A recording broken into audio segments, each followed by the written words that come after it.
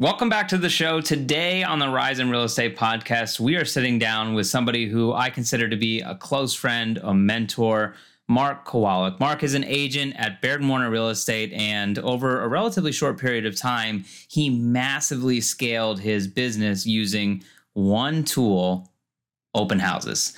Mark is really an impressive individual. He's got an awesome backstory, and it just so happens he's an awesome guy. So we're looking forward to diving into this conversation. Throughout, you're going to hear some great tips for not only buyers who are in the market today, but also tips for real estate agents who are looking to grow their business, or maybe who need some guidance on how to better hone their skills at hosting great open houses. So without further ado, here's our conversation with Mark Kowalik.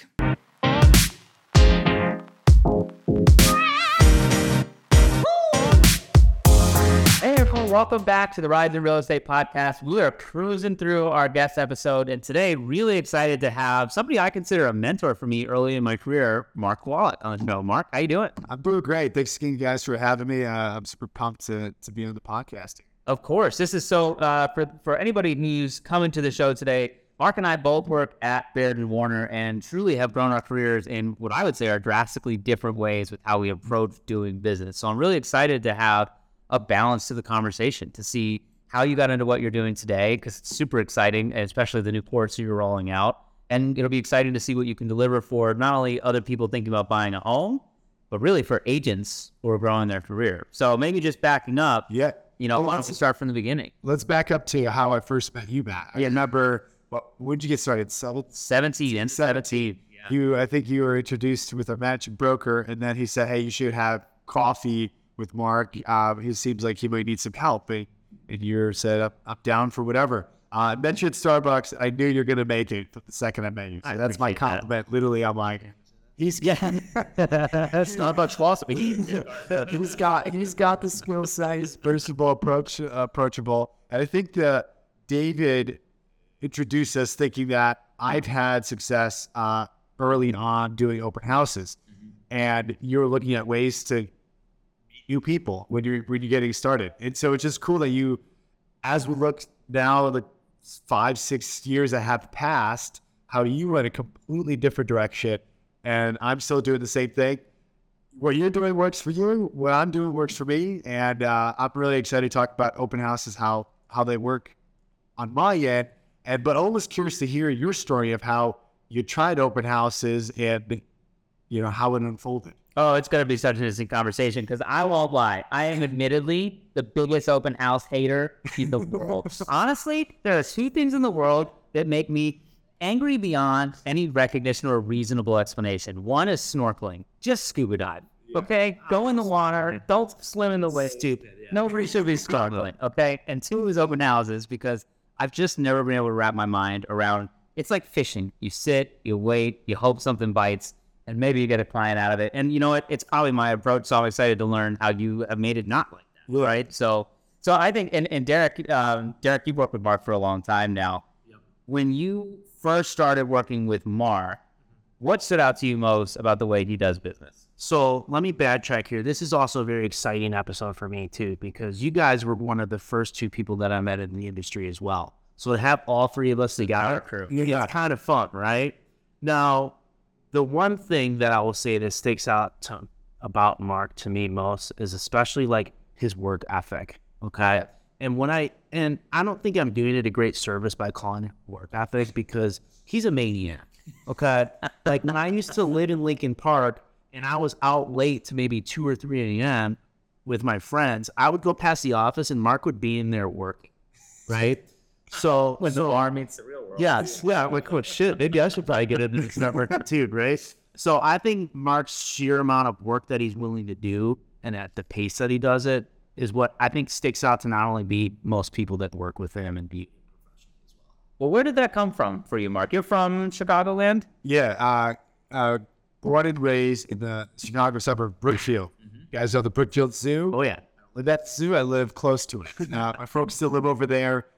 So it's great to always go out there. But my story of kind of how I went from growing up in the city, growing up in the Chicagoland area, and then my adventure to college and how I came back full circle to Chicago which I thought I would never be in Chicago. I thought I'd be a hippie stuck in the mountains. You in Colorado, right? Colorado State. Colorado State, the Rams. So Place to leave. Yeah, no, it's tough. dead. But when you have no money, no, You're gonna come back home. so I think the cool thing was high school was great, but I wanted the mountains. The mountains were calling me. I did like a summer youth group trip out there one weekend, and I said, my sophomore year, I said, you know what? I got to get my act together, get my grades up, because I want to get into University of Colorado, University of Colorado Boulder is where I toured that school. Yeah. I loved it. I fell in love with the campus, and that was my target. So Yeah. I kind of went hyper-focused on school, make sure I got my grades up. I got into University of Colorado Boulder, and I also got into Colorado State. I just applied to all the Colorado universities around there just as a backup. Yeah. And I applied to like one state school as just like as a backup in case that didn't pan out. I got into CSU and University of Colorado. Yep. I never visited CSU. I looked at the price tag of Boulder and I go, oof. CSU is about $15,000 less. Yes. I guess I'm going there. Yeah. So I went in there cold, didn't really know anyone. Visit the school. Never visited the school. Went there, fell in love with it, made great friends from out of state. We was like the whole out of state crew in the dorms. Yeah. And then fast forward my junior year college, after a late night with the buddies, we were watching the movie Road Trip. Have you guys seen Road Trip? Yeah, it's Tom Green. Tom Green. Tom Green was a campus tour guide. Okay, if you remember his job, he was just the campus tour guide. They had people tours. This is the cool campus tour guide. 2-3 a.m. in the morning, I go, dude, that is what I want to do for a job when I'm in college. And I figured out how to get that. In order to get to be a campus tour guide, you need to be like affiliated with a group on campus. Okay. I joined a group within my college of natural resources. I was studying tourism hospitality. Yep. And then I got the job. It was the best job ever. All I did was talk. For schooling, I was an average student, but I was slow. Like, I'm a slow writer. I'm a slow reader. But when I get talking, man, I could talk all day and night. So I was just learning this campus tour. And I wish they paid commission on that. Because there are how many kids and parents I convinced to go to Colorado State. And Referral fees. I was thinking of referral fee now. I'm thinking about it. And the idea was, why I bring that up, because one random night, how I watched the movie, this jump to get the job, because I want to be like, hey, there's Mark on campus when he's giving like a tour of 20 students. Walked through the student union, like it was great. But to pivot from that is, I graduated with hospitality, degree in hospitality. I really wanted to start a small touring company. Okay. Pretty much just be stuck in the mountains, like a ski company or whatnot. I'm doing the biking company here. Yeah. Yeah. And so what happened was, I finished school. I couldn't stay in Colorado. Well, I did a cross-country bike trip. So I was supposed to do an internship and like stay there, but like, when in Rome, we only have one more summer of freedom. My friend and I, we biked across 4,500 miles from the West Coast to the East Coast. 81 days. 81 days on the road. We rode for like, I think we took like less than 10 days off. Wow. So it was a fun experience, but I came back to Chicago, lived with my folks for 2 years, and I had a job at the Hyatt Hotel. Great experience, but like I wanted something small business. My dad, my folks came here from Poland, and my dad owns a cleaning company. So I saw the idea of like having your own business, having your working hard, and you could see the fruits of your labor. So that really inspired me from a small business. So I hooked up with something that I'm passionate about, is biking, with Bob's Bike Hike in Chicago. They're like the largest bicycle touring and rental company. And I ran that for about like 5-6 years. I learned a lot about how the owner, Jeremy, how he scaled his business through word of mouth, through referrals, and delivering an exceptional service and experience. Yeah. So I took that and said, okay, how can I relay that to something that I'm very intrigued by? I love numbers. I love talking. Let's mesh that myriad to real estate. So that's kind of how the story went from my upbringing to where I got. Where you are now. That's amazing. Yeah. You're not wrong. I mean, all the skill set is the same in each position along the way, right? It's just a different application of and a different extension of. But yeah, that's amazing. Yeah. Now, the one company that I think you left out that you did start in college too was, weren't you doing like ticket brokerages as well too? Don't think I forgot about that. Yes. I thought I was a guy on a Saturday morning who went to the library. Yeah. And we had rows of like 20 computers. And I went on Ticketmaster. I mean, one funny story was, it was Saturday morning. Celine Dion was having a concert. Celine Dion, Like big show. big show, big money too. So pretty much what I did is I had a credit card. I had multiple credit cards, and I went on ticket buying sprees. I literally took up 50 computers and I just ran down, up, click refresh. My strategy was simple. And this is right when StubHub just was coming around. So it was just eBay. It was eBay, and like I was the early adopter of StubHub. Like this was 07, 08. Sounds about right. And one time they literally, like, the cops came and like, so please step away from the computers. I'm like they thought I was like hacking into the school system because I was running like a maniac to like refresh all the computers. Here you are just trying to buy Backstreet Boys. So we're just trying to buy Celine Dion.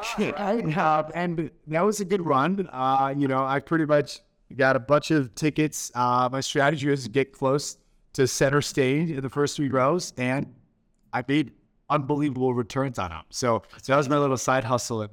So much. That's amazing. Mark's just been hustling since college. Hey, that's like the flipper mentality, right? You guys take something low, add some value, and flip it around.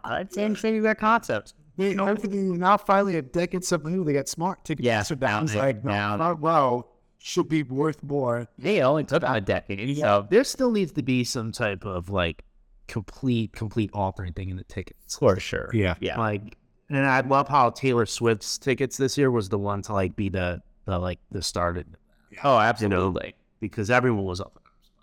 So it's pretty incredible how quickly you came into finding out what you wanted to do. And I would argue that then once you applied that to real estate, knowing how fast you kind of grew in this career, it was pretty quick to excel there too. So when you started, how did you get started? I mean, it's a pretty big jump to go from running a bicycle company to real estate, and not only real estate, but a successful real estate career. Yeah. What was the transition like? Well, another great story. I was just getting married.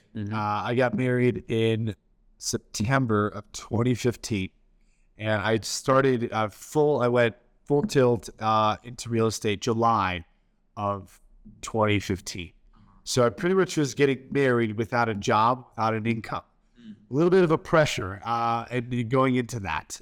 And my wife said, Brittany, she goes, Mark, you have 6 months to figure out this hobby of yours. You can't figure out this hobby. It's rough. You got to figure out something else. That's going to bring in some money. No joke. So I had no money. We had no money when I got into real estate. And the idea was, a lot of people have the mindset that like once you get into real estate, your family and friends push them hard to get the business from you. What I've identified is like your family and friends, they love you.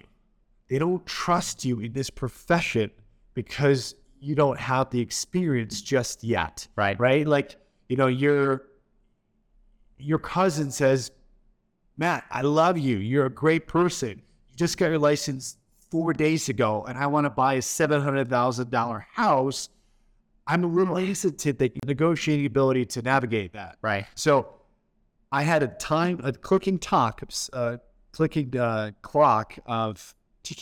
there you go, of 6 months. And I said, okay, I start dabbling with my family and friends. They're like, oh, that's so great. I'm so happy for you. Yeah.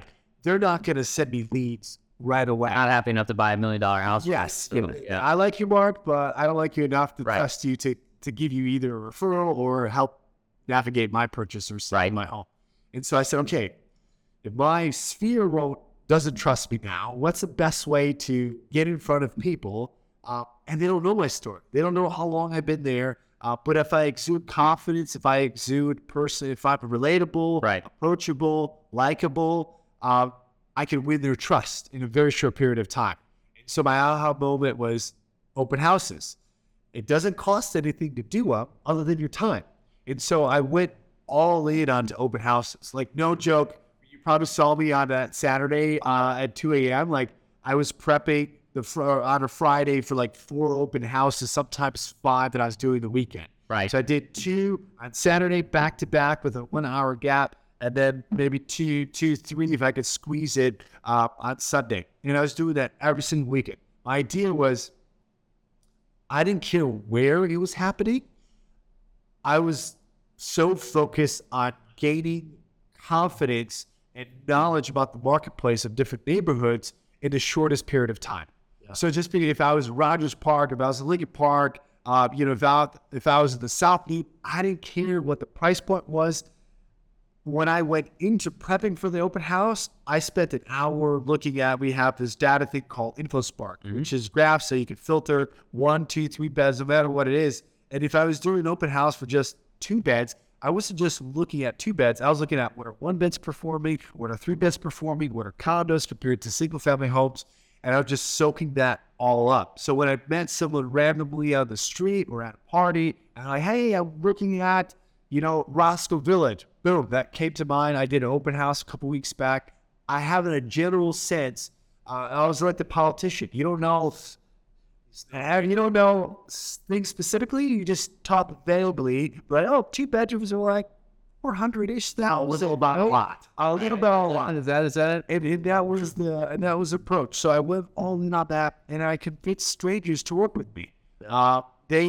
They knew me for what I was for those 2 minutes as, approachable, likable, confident, knowledgeable. I won their trust.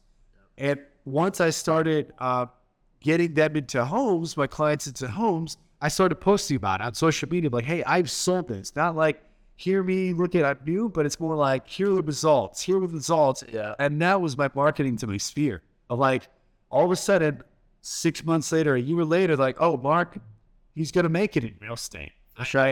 I feel confident to work with him now. And then that's kind of when it spiraled. But the 6-month clock that my wife gave me, I got nothing for 5 months. Nothing. Maybe a rental or 2 like that. Nothing to pay the bills long term. 5 months in, someone goes into my open house that I was hosting. He lives like 2 houses down. It was like a townhome complex.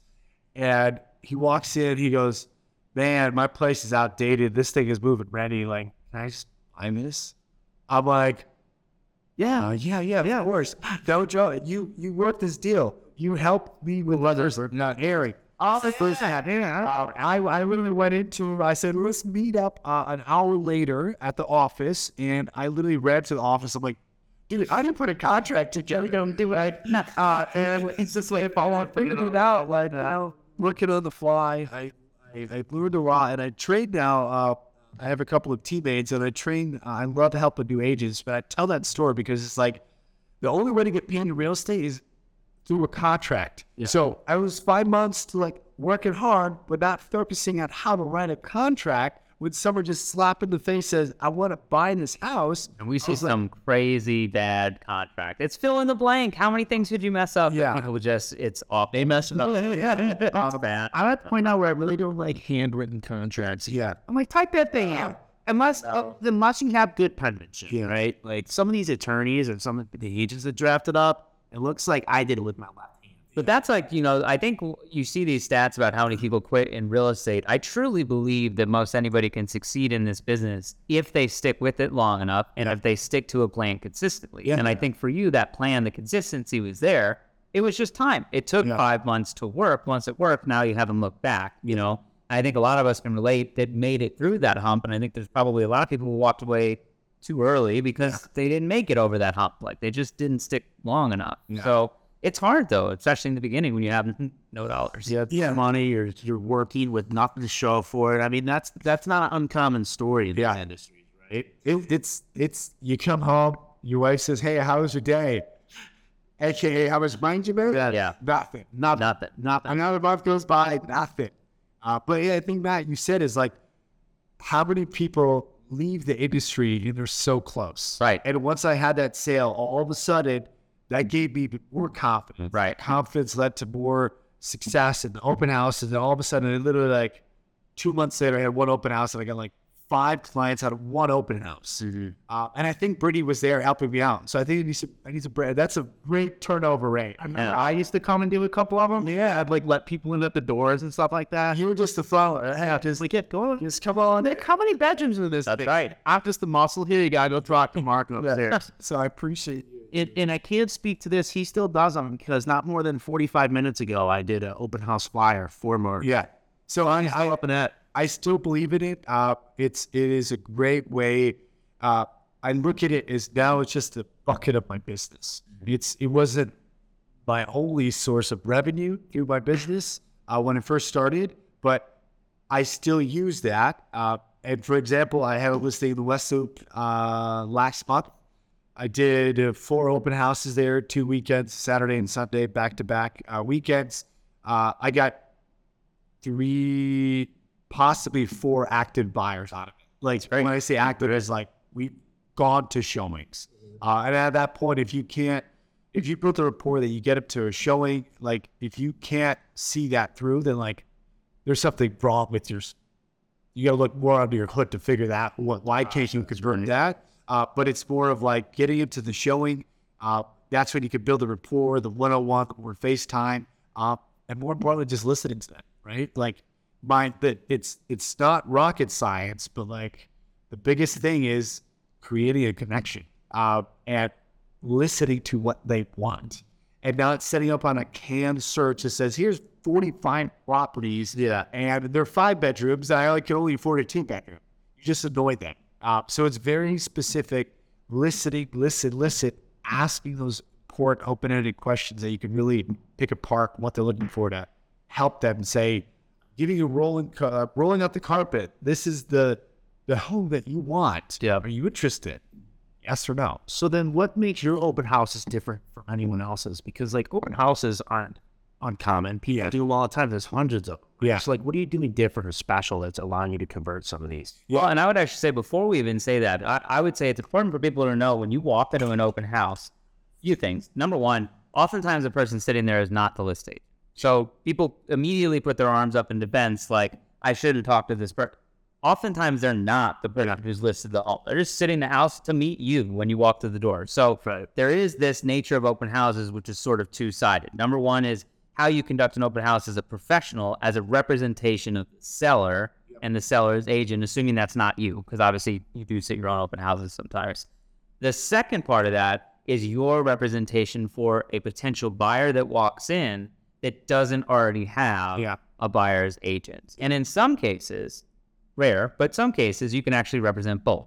You can be representing the seller in your listing. Buyer walks in like the neighbor that says, I want to write an offer. And you can legally in Illinois represent both sides. So I think it's important for people listening to understand that when we're talking about representing open houses and meeting clients, it's not a conflict of interest to sit in an open house and meet a buyer, because most times you're at that house specifically to meet buyers. That's the marketing strategy behind the open house, separate of the obvious goal, which is gain exposure and sell the home itself. So I just want to make that clear to everyone before you explain, why what you do is so much different than how everybody else does it. Yeah.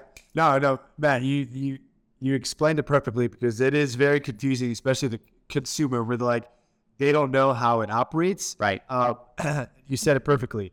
You're either the listing agent, and your goal there, the seller has entrusted you to give exposure to that listing to get as many bodies through. You only need one to connect to sell a home.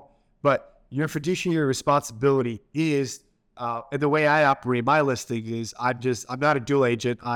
That's one thing that I just. So you would hand it off. When somebody comes in and says, Mark, I want to hand you this bag of cash for this house. You're like, hey, I represent the seller. Come to my, counterpart. Exactly. Come to my teammates. Say, listen, I'm here, the listing agent. If it's my listing, I will say that. Say, I'm the listing agent. I'm the expert on this property here. Right. If you want to write an offer, reach out to my colleague. I have the responsibility to the seller. So don't tell me what you want to do with the property, because I can't respond to it. I'm only talking to the seller. Now, reversing that, if the strategy, if you're a new agent, is to get exposure to the buyers, if someone is entering a open house, the mindset is, I'm intrigued, interested in potentially buying a house in probably in a year. It could be as long as a year or so, but sometimes it's like, I'm looking to buy a home in the next month, 2, 3, this. Because, I have a client going to open house tomorrow, right? Because we did showings today, but she's like, oh, I'll go on Saturday. There's an open house. So you do get the people who are like, I want to buy right now, and I came here to see this. You're right. You also get the, we were walking back from the gym. We've always wanted to live in this neighborhood. We rent up the street, and we saw your signs, right? And there's like a huge spectrum of who walks. How many times do you get the nosy neighbor? Every open house. But here's the thing. It's the mindset of like that nosy neighbor also means we're probably an owner. Yeah. So like sometimes you're like, nosy neighbor, like we ignore them. I'm like, I'm all in. I'm in. Hey, what's your story? Why do you like the building? What floor are you at? Like sometimes it's a little bit hard to go like, what floor? What's your unit number? But like then they, the idea is how hard are you willing to work to try to convert that potential person down the road? Right. I need someone who's a nosy neighbor. They always say, listen, I'm not looking to buy. I'm just a nosy neighbor. They know they're wasting your time in the context of that opportunity. They're not buying their neighbor. Here for lunch. I'm really interested in what I'm going to do. I'm trying to see what updates it did. I'm looking to maybe update my kitchen, and I treat it as a genuine approach to say, what do you like about the building? Right. What unit are you, or what floor are you on? How are your views?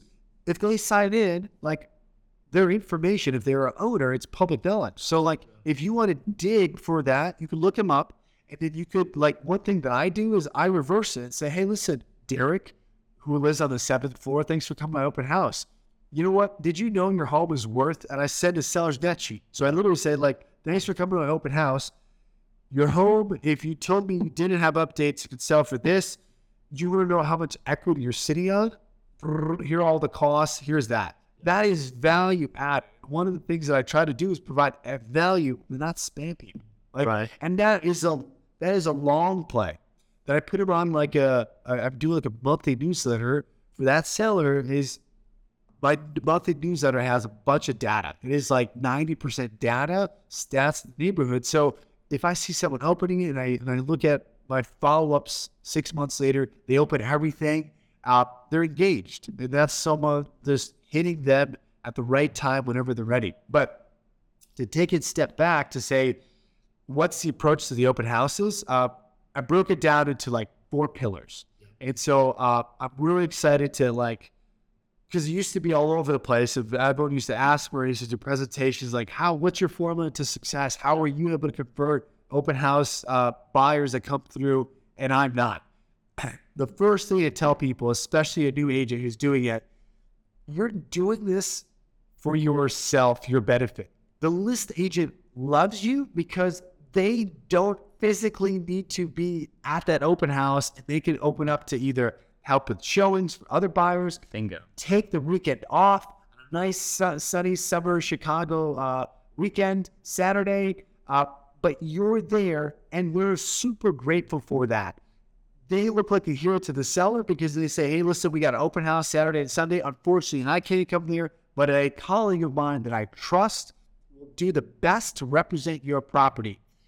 That is how it works. If you are a new agent or an agent trying to sit open houses, you're there to help the listing agent out. But the mindset changes is if you're there to just be the person that just opens the door and says, hey, thanks for coming to my open house. Here's a 3-bed, 2-bath. I'm going to be in the kitchen. Let me know if you have any questions. Please. You're literally just helping the listing agent out to help bodies through there and get exposure of the unit. The time, effort, energy you invested, it's a waste of your time. You don't create any connections.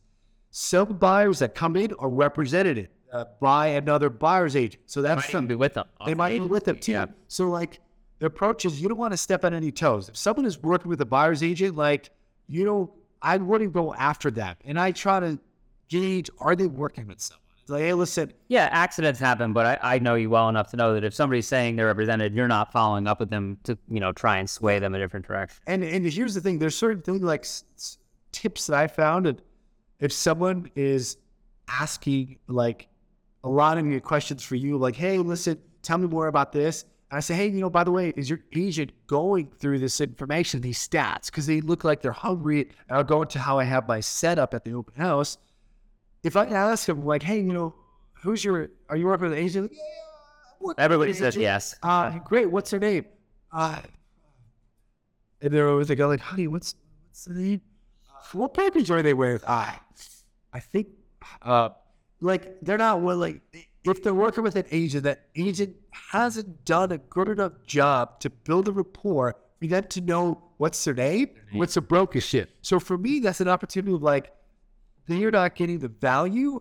I don't look at stepping on their toes. It's more of you, not forcing you to work with me, right? I don't sign buyer's agreements. Right. That is something of if you want to fire me, you could fire me, never respond to any of my phone calls or texts or emails.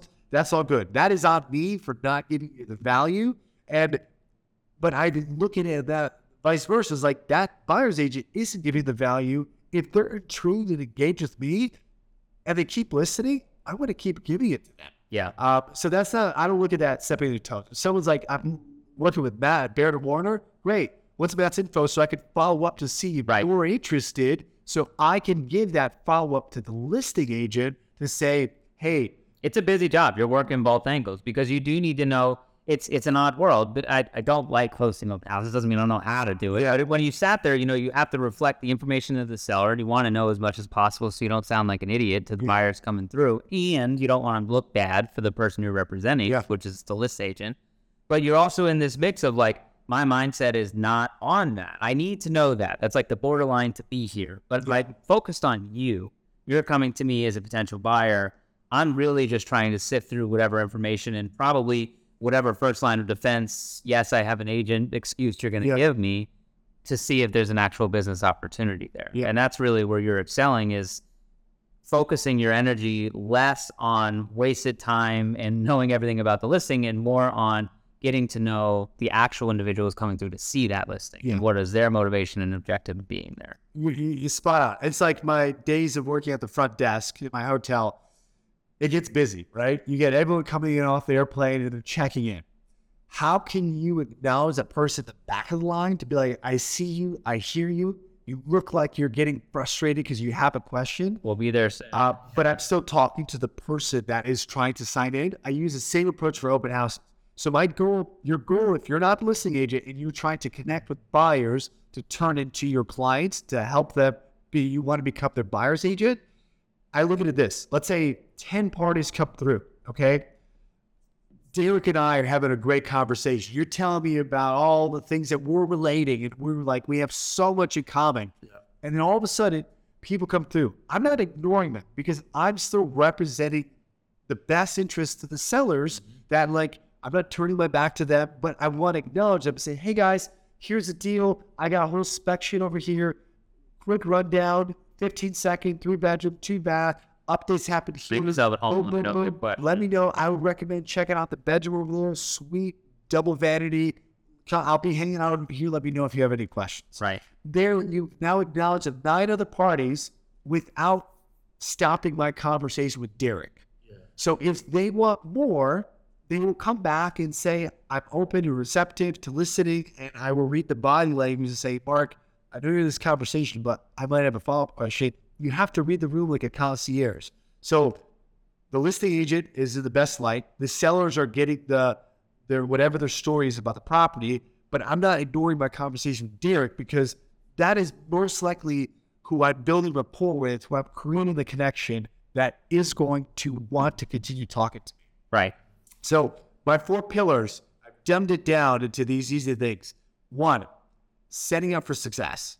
It starts with how are you approaching the open house? And this is without even talking about the property, I go into InfoSparks. So I have graphs printed out and I leave normally on a kitchen counter that have the supply, what's the inventory looking like, what's the price points for 2 bedrooms, what are some comps, and I have it laid out there. And typically, if someone is buying, let's say a couple, one person is more emotionally inclined about the property. They like the views, the features of the kitchen. And then let's say the other person is more analytical. I just found that in couples that one person rides the analytical wave, the other person rides the emotional. I can see myself making this at home. Your goal is to connect with both of them. So when I connect with the analytical people, I have graphs. Yeah. It's just visually appealing. They're like, what is this? They just naturally gravitate. That is how you can build confidence, rapport. I'm an analytical person. We connect and let's continue talking. How do you connect with a person who's more emotional? You're asking those open-ended questions. Hey, what do you like about this? So setting up for the open house, having the graphs printed out. I'm really big into Zenlist. If you guys don't have Zenlist, it is a phenomenal real estate app that has the biggest value add as you could see off-market, upcoming private listings coming on, and they aggregate it into nice, super user-friendly experience. I really try pushing that because it allows for me to create that instant connection with them. I have their contact information. I could see what they're helping, see what they're looking at. You can create that like Facebook Messenger experience where it's just more like a chat. Setting up for success that's one part to get ready for the open house. The other part is like, how do you actually do it? I'm an open house sign bandit. I have a minimum of like 8 signs that I do. Like some people do like 1, 2 signs. The goal is to get the random people who are going to Starbucks to be like, oh, honey, let's go check. Oh, let's go look at that. Oh, that's so cute. Let's go check that out. Yeah. Those are the people who are intrigued, not looking today, but maybe working in like 6 months. So the more signs I have, the more I have success with getting random people who are not represented by an agent, that their buyer's agent sent them to an open house because they weren't available, but they randomly went there. And my open house signs is pretty strategic, but super simple. The worst thing to do at an open house sign, if you're a new agent, you go to your brokerage, they give you a big sign, it just says brokerage with a random phone number that's not even your phone number with an arrow. Yeah. And then you plop it there, and no one knows how to get into the property, and they just have an arrow pointing to the building. I see that like every time I drive on the weekend, I'm like, dude, you're just wasting your time. You invested all this energy to try to set up for success, try to convert some people. People don't know how to get into you. Well, I love when I say the agent, park in front, pull out one sign that says door open, and then walk right in. Yeah. No, cool. You did a lot of prep work. Hey, no, open house is really slow. Like, yeah, because people can't get in there. So I do like a one side of it has like a 7-page, 7-photo flyer of it. Yeah. And so people could visually see it. The other one has a QR code so they get to scan it. And then the other one is like my phone number, how to call me or text me to get into the property. So I put that out there and I get people in there. The second pillar that I have is like creating connections. So the idea is how can you get someone into the house without like blowing them up? Be like, hey, cited right away. Thanks for coming. Blah, blah, blah, and like they get overwhelmed. Or like they're like, oh, I'm going to send you my spam phone number or spam email. You're like every other person who just asks for my contact information right away and just won't stop talking, kind of all up in my face. So my approach is give them some space, build a rapport, let them linger to a section of the house. Ask, hey, what did you like about the master bedroom? Is it large enough? You're trying to identify their must-haves and what I call the must-haves and the perks. That is the buyer's presentation in a nutshell. If you have the buyer, what are the top 5 things that are important to them, and what are the like perks I would like to have but not important, you've done the buyer's presentation. You don't have to sit down for 30 minutes. You have that. You can work on follow-ups off of that. Mm-hmm. But it's important because you're listening to them. Right. You're understanding what they're looking for so you can get value, follow up with them, specifically what they want. So the second pillar is creating those connections. You're trying to build a rapport through that. The third pillar is asking for the second date. So what I've learned and what I've trained a lot of agents is do all this groundwork. You set up for success. You have all the signs out there. You're creating the connection. And here's what happens. Derek, really great connecting with you. Thanks again for coming by. I really appreciate it. We'll be in touch. Yeah. You respond, yeah, thanks again, Mark. See you. Yeah, appreciate it. Thanks again for all the info. They close the door and you're like, now I got to follow up with them, right? Now I got to do this follow up. And the thing that you haven't identified is where do they stand in, where are they in that process? So I look at it as a second date is you're trying to close the deal right then and there. So for example, instead of we built a rapport, we were talking, we're being acid, we created this connection. So now it's more like, hey, Derek, really great connecting with you. I'm going to send you a Zealous app. I know what you're looking for. You only want penthouses in River North. I think I saw one when I was going through preparing for open houses. I'm going to send that to you.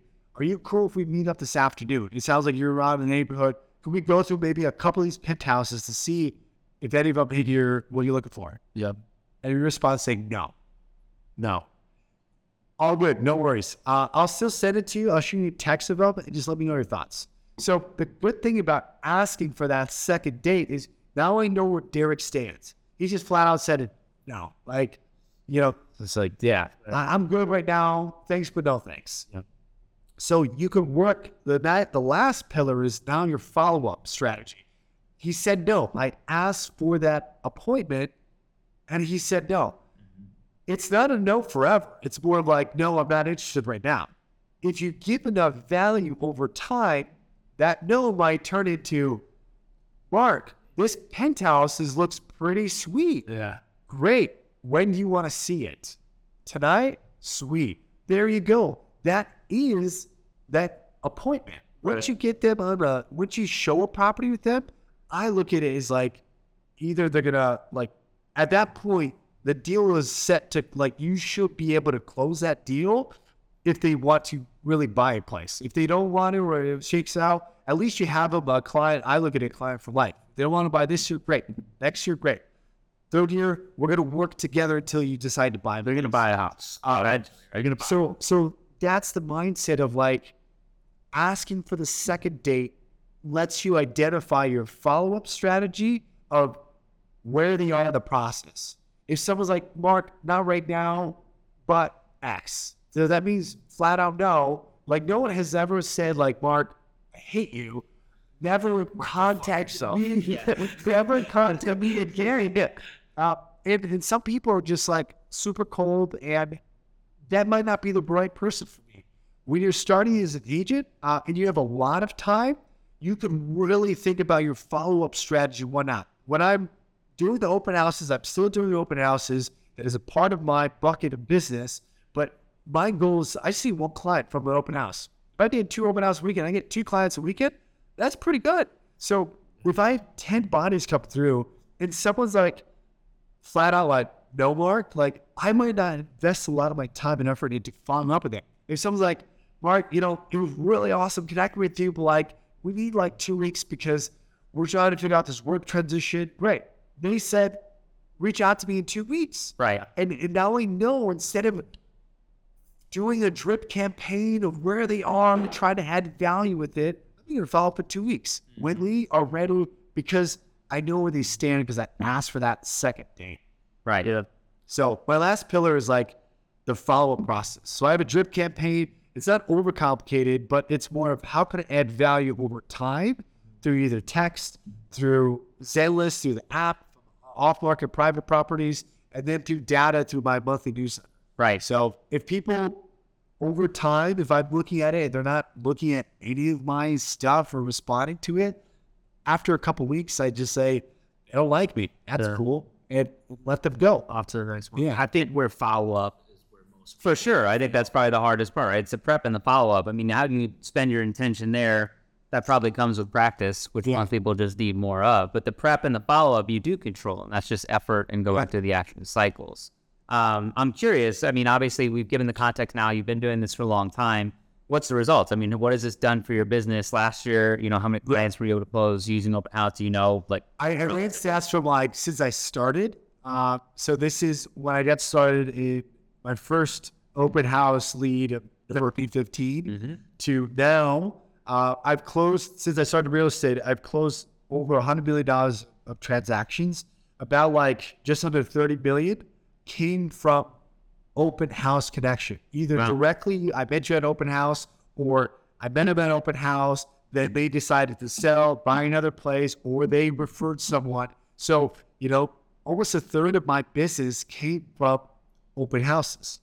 So, I mean, if you're thinking about starting in real estate and you need a bucket to invest time in, I mean, there you go. Out of 100 million, 30 million of it, that's pretty easy math, right? Yeah. Yeah, particularly because I would agree with you. I think when you're starting where most people can get into open houses is it's free. You don't have to put it, I mean, other than gas, I guess, just to get there. But that's the hardest thing. It's your time. For me, time is the exchange. You nailed it right on the head. The trade-off for me is, for my listings, I hire people to do the open houses. By hire, I mean, I just let the agents go. I'm not paying them. But they come and they do the open houses for me because my time for me on the weekends is better spent taking out buyers, talking with clients, doing personal stuff like being home or being with friends who eventually become clients anyway, than it is sitting at the open houses. Now, that's not always true. This year, things have slowed down on some weekends, so I'm back in the mindset of, okay, I could do an open house again. It's all about how you approach it, being in the right mindset, how you follow up.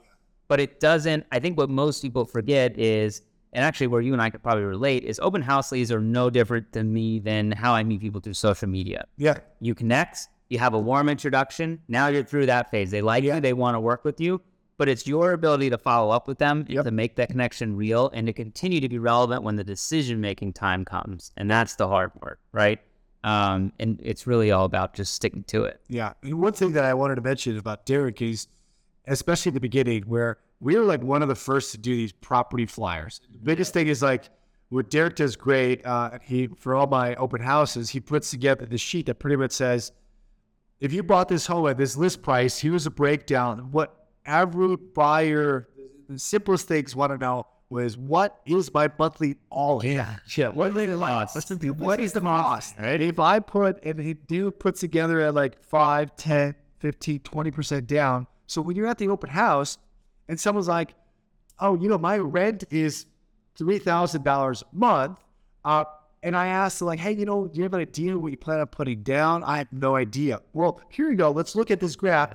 Like if you put $50,000 down, and you look at the all rate, you pretty much get the same price right now where you're paying for rent. Right. Oh my gosh, I had no idea. I either have to save that much or I'm doing pretty well with where I'm at. So that was super helpful, especially in the beginning when I was trying to create value, and now they're more relevant. But in 2015, 2016, these property flyer breakdowns, like you had like, well, now rates are fluctuating. I mean, hell, you could tour an open house last weekend and then go to one this weekend, and the difference is going to be noticeable. Interest rate, right? So it's important. I mean, the open house resources, I always think are pretty important, right? Yeah. Like if you're just gonna be there and just sit there and just open up the door, what are you doing? Value with everything, right? How are you delivering value? Even when you're sitting in an open house for a couple hours, literally sitting, like, how are you delivering value to the person you're representing? Maybe the seller. How are you representing the buyer?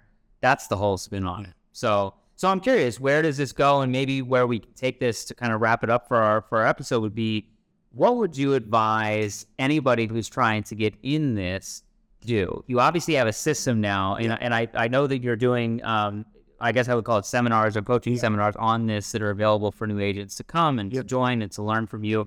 That's awesome. And we're going to make sure we'll link in the show notes access so that you can get in touch with Mark if you want to participate in that. Somebody's walking in right now. They're like, I want to do the Mark Kowalik system. I get the 4 buckets. Where would you start? Like, they're sitting in the office today and they want to start planning next weekend. So here's the best advice. If you want to get into open houses, the most important thing you need to do is build confidence. The only way to build confidence is through knowledge and data, understanding the neighborhood. So instead of spending your time, you're a big social media guy, instead of spending your time, I learned the complete opposite.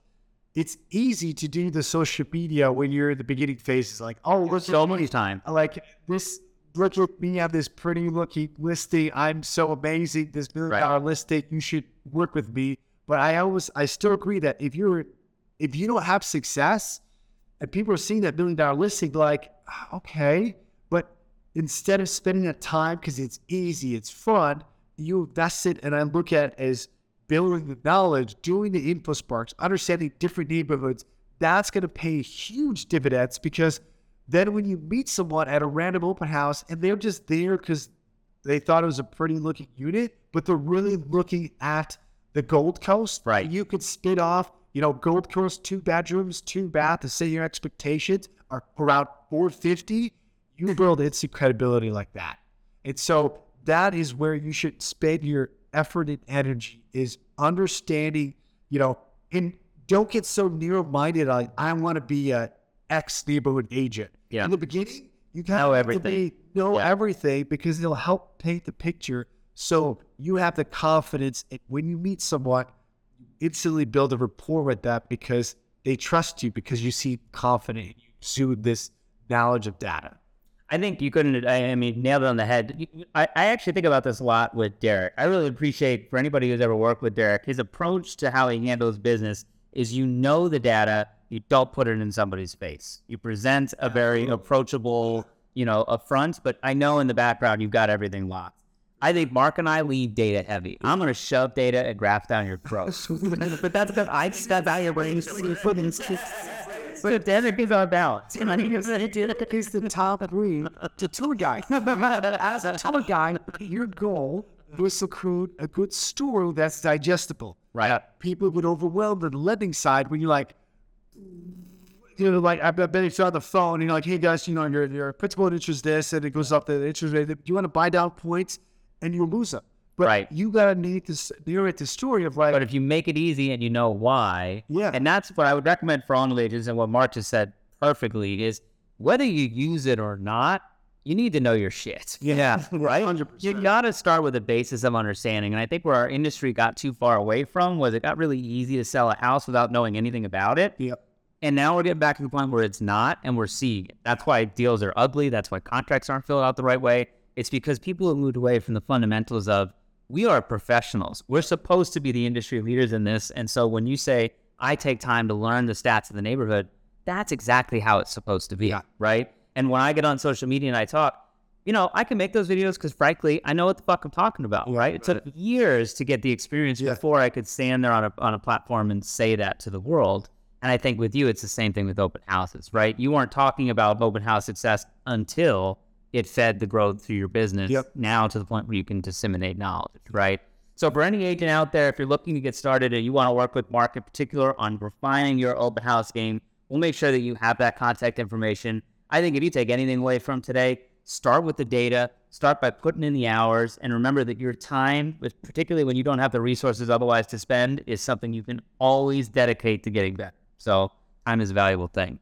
I think that's a great place to end this. You got anything else for us today, Derek? Like I said at the beginning, I was highly, highly excited for this one. I think it lived up to expectations. Oh, yeah. I'm excited to be on. We're going to have to do a part 2. We'll see all of your scenes. What's Get Derek and Sierra song on team. Yeah, song. That's amazing. So, Mark, thank you for making time. Thank you, guys. We'll talk to you soon.